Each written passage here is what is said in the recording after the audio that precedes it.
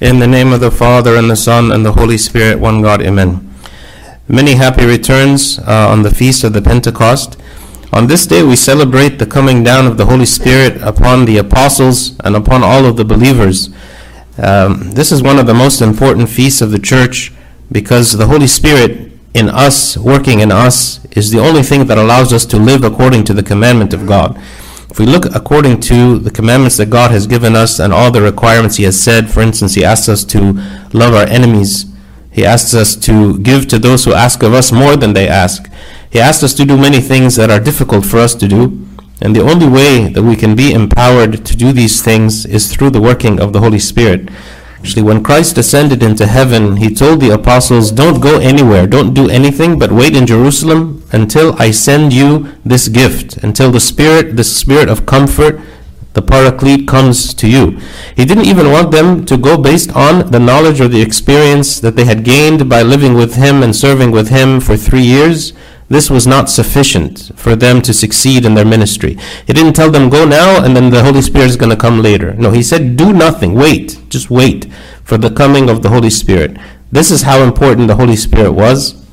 And we see immediately after receiving the Holy Spirit, the apostles are transformed, are changed. St. Peter, who was the one who used to be very impulsive and spoke kind of big words but didn't have a lot of action behind it, he went immediately and he preached, and 3,000 people were converted and he baptized them.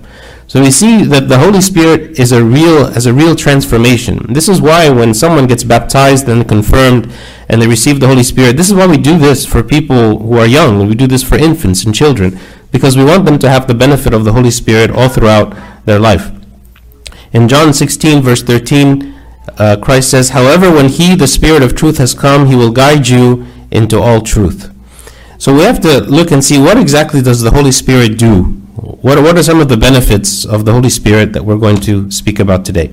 The first is a spiritual birth. Right? The Holy Spirit grants us a spiritual birth. In John 3 verse 5, He says, most assuredly I say to you, unless one is born of water and the Spirit, he cannot enter the kingdom of God. This is the very beginning of our walk with God, is the receiving of the Holy Spirit. This is what allows us to be Christians. This is what allows us to enter the kingdom of God. So just as we are born once physically, we should also be born spiritually.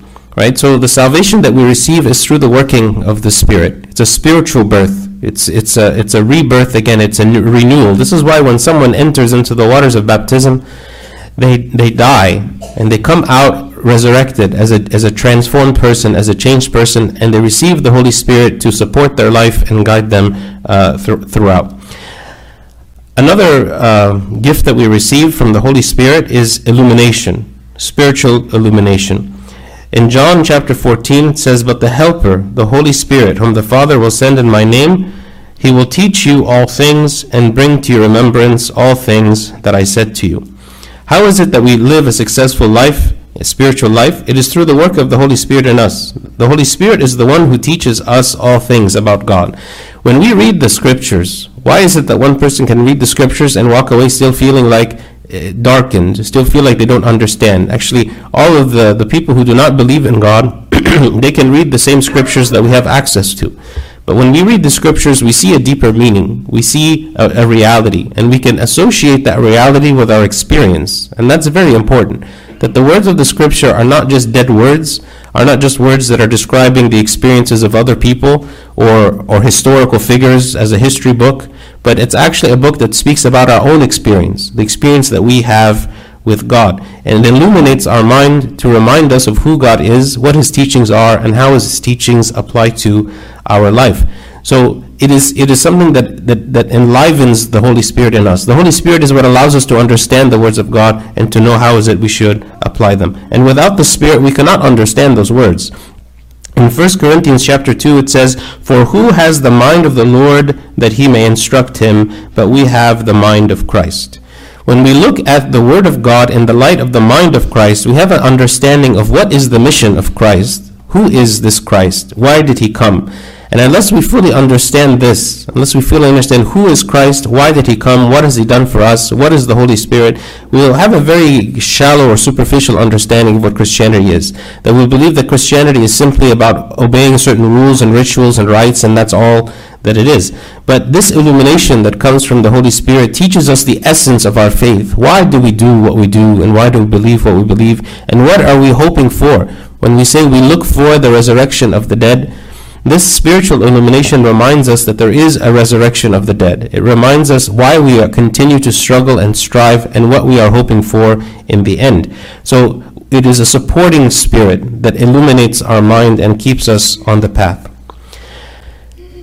Another thing that the Holy Spirit does for me is it supports my prayers.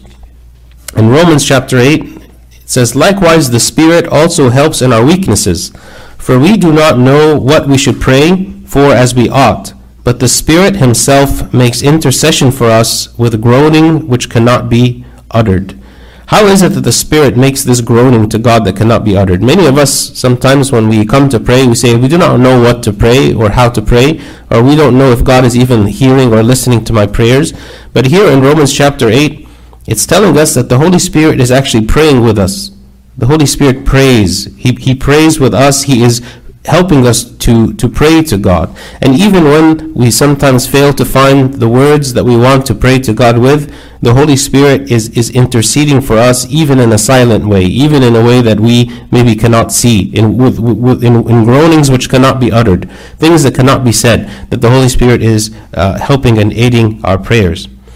In Jude chapter 1 it says, "But you, beloved, building yourselves up on your most holy faith, praying in the Holy Spirit." So even as God tells us to pray to him, he is helping us to pray to him. So when it comes to prayer, we need to just start praying. We start praying and believing that God is working with us to help and support our prayers. Another gift of the Holy Spirit that he gives us is spiritual fruit. The Holy Spirit is what bears fruit in me. In Galatians 5:22, we read about the fruit of the Spirit.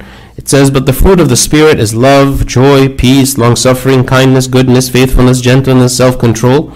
All of these things can be achieved only through the work of the Spirit."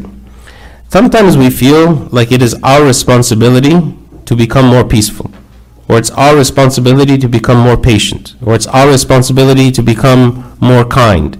But these things, how do we create these things in ourselves? How do we create in ourselves more kindness or more faithfulness or more gentleness? This is not something that we are able to create in us. This is why it is the fruit of the Spirit.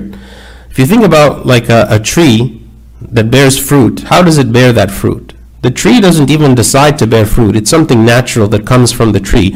All that we do is we water the tree, and the tree gets plenty of sunshine, and then suddenly, over time, as the tree begins to grow and grow and grow, it suddenly bears fruit. And this is the same way with the believer. It's not that we are going to decide, okay, now this year I'm going to make a resolution where I'm going to become more peaceful. Well, how do I know that I can do this? How do I know that I can achieve this? But the resolution that I can make, the things that I can do is what? Is I can choose to pray more. I can choose to be with God more. I can choose to go to church more. I can choose to fast more. I can choose to do these spiritual activities that is supported by the Holy Spirit. And then through this, God can create in me fruit. But fruit is not just going to appear. Fruit is not going to be something that I can work on in the sense like directly. It's something that happens over time as I grow in my spiritual life. So this is the fruit of the Spirit working inside of us, and not we working directly on our own. The Holy Spirit is what allows me also to become a member of the body of Christ, to become an active member. In 1 Corinthians 12 verse 4, it says, "There are different kinds of gifts, but the same Spirit distributes them." So when we ask ourselves, how does God want me to serve him? How does God want me to serve others? How does God bind me together with other people to make me a member of the body of Christ? It is through the working of the Holy Spirit in me. Each of us has received gifts through the Holy Spirit. The Spirit has given us gifts and supports those gifts and wants us to use those gifts. And so these gifts is something that I need to offer back to God. Just as I have received from him, that I need to offer it back to him. Offer it to my family, offer it to the church, offer it to my neighbor, these things God has created in me, not only for my own enjoyment, but also so that I can serve the people around me. So I have to remember this also, that these are the gifts of the Spirit, that what God has given me. It is not just something that is I created for myself. No, God has given me something very unique and special that I should use. Another gift of the Holy Spirit is a conviction of sin. In John 16, it says, "And when he has come, he will convict the world of sin and of righteousness and of judgment." Meaning that it is only through the Holy Spirit that I know myself. It is only through the Holy Spirit that I understand my weaknesses. It is only through the Holy Spirit that I feel guilty of sin whenever I commit sin. And sometimes we try to escape from this feeling of guilt. That whenever I feel any kind of guilt, I want to run away from it.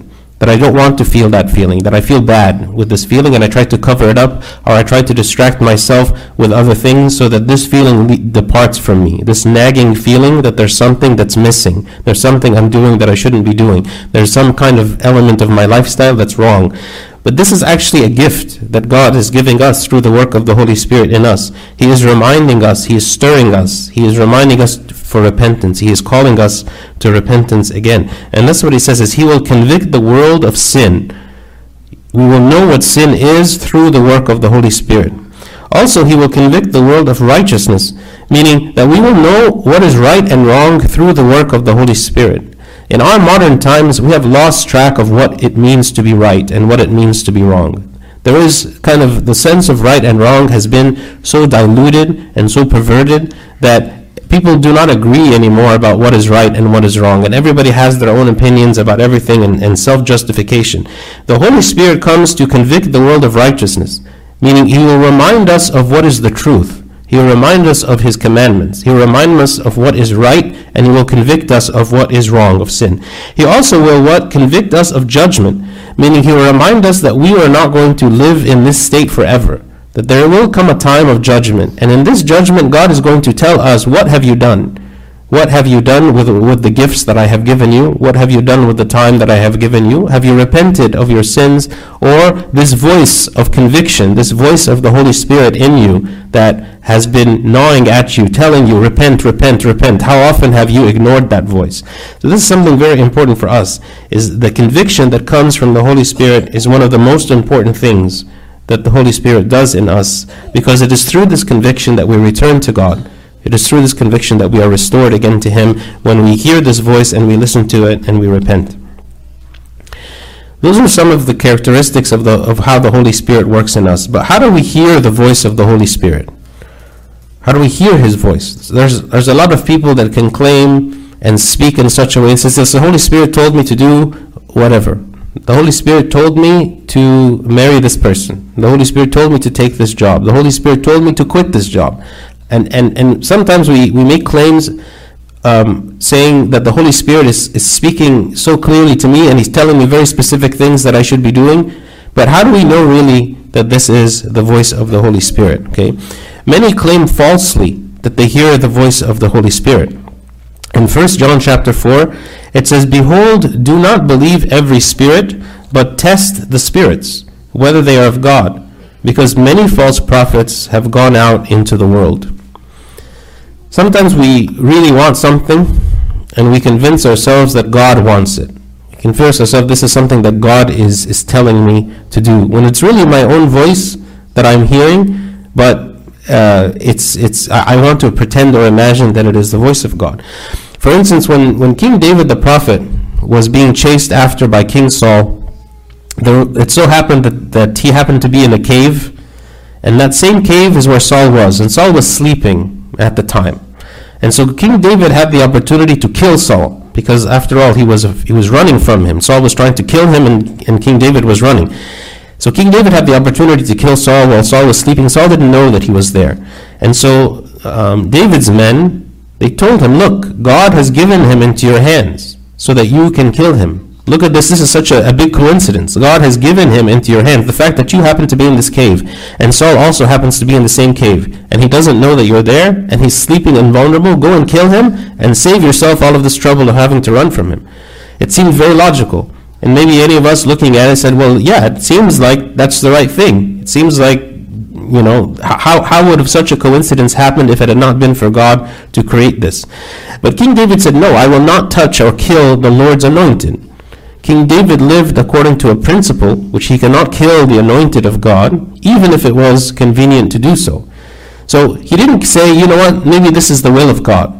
God wants me to do this. Because God is not going to contradict his own law.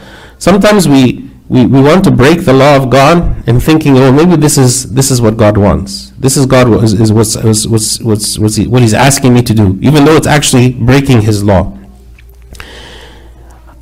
Another way that we do not hear the voice of the Holy Spirit clearly is when we have selfishness.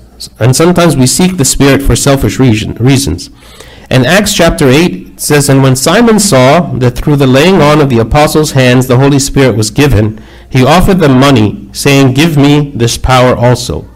This man Simon the sorcerer, who appeared that he repented from his sin, from his sorcery, and appeared that he became a Christian, but when he saw that the apostles were able to give the Holy Spirit by the laying of their hands, he actually sought this, and he wanted to pay them money in order for him to have this gift.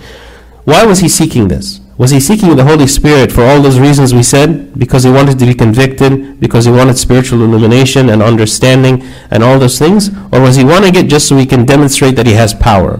He wants to be able to have power. This is the wrong motive of having the Holy Spirit. Some people might want to pretend or imagine or are convinced that the Holy Spirit is working in them just so they can kind of show off and say, look, the Holy Spirit is working in me. The Holy Spirit, like, I can speak in tongues. I can, predict the future and prophesy. I can do all of these things in order to get attention from other people, not because I really want the fruit of the Spirit, not because I want the transformation that the Spirit gives. So it's a very selfish motive. Another characteristic of hearing the voice of the Holy Spirit is the Spirit does not override our mind. The Holy Spirit does not override our mind. When the Holy Spirit works in us, it doesn't override our need to reason. It doesn't override our need to think. The Spirit is not going to come and tell me something that completely is against reason, against what is natural that I should do. The Holy Spirit supports the things that I do, but it is not against the reason that God has given me. God granted us reason, and the Spirit will help us to learn, will help us to reason, will help us to make a good decision. But I don't make a foolish decision and say, well, it's the Holy Spirit is telling me. For instance, let's say you have someone who is very intelligent and a very good student, but instead of deciding to go to college, they want to go and to do something else and essentially waste their life. They don't want to pursue something that is, that will help them to make a living. Okay? And then they can come and say, well, I really feel that God wants me to do this. But we ask, is God really telling me to do this? Or is this just what I want to do, and it's masked by me thinking that this is what God is telling me to do? God works through other people. The Holy Spirit works by illuminating me through the advice and the conviction of other people, not just me by myself believing that the Holy Spirit is speaking. The Holy Spirit does not override our mind.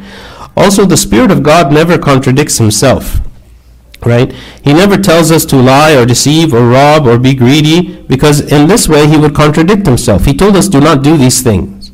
So when we're trying to understand the will of God, God is never going to tell us to do something that contradicts his word. So we have to be very careful with that. And finally, God speaks to those who are eager to listen.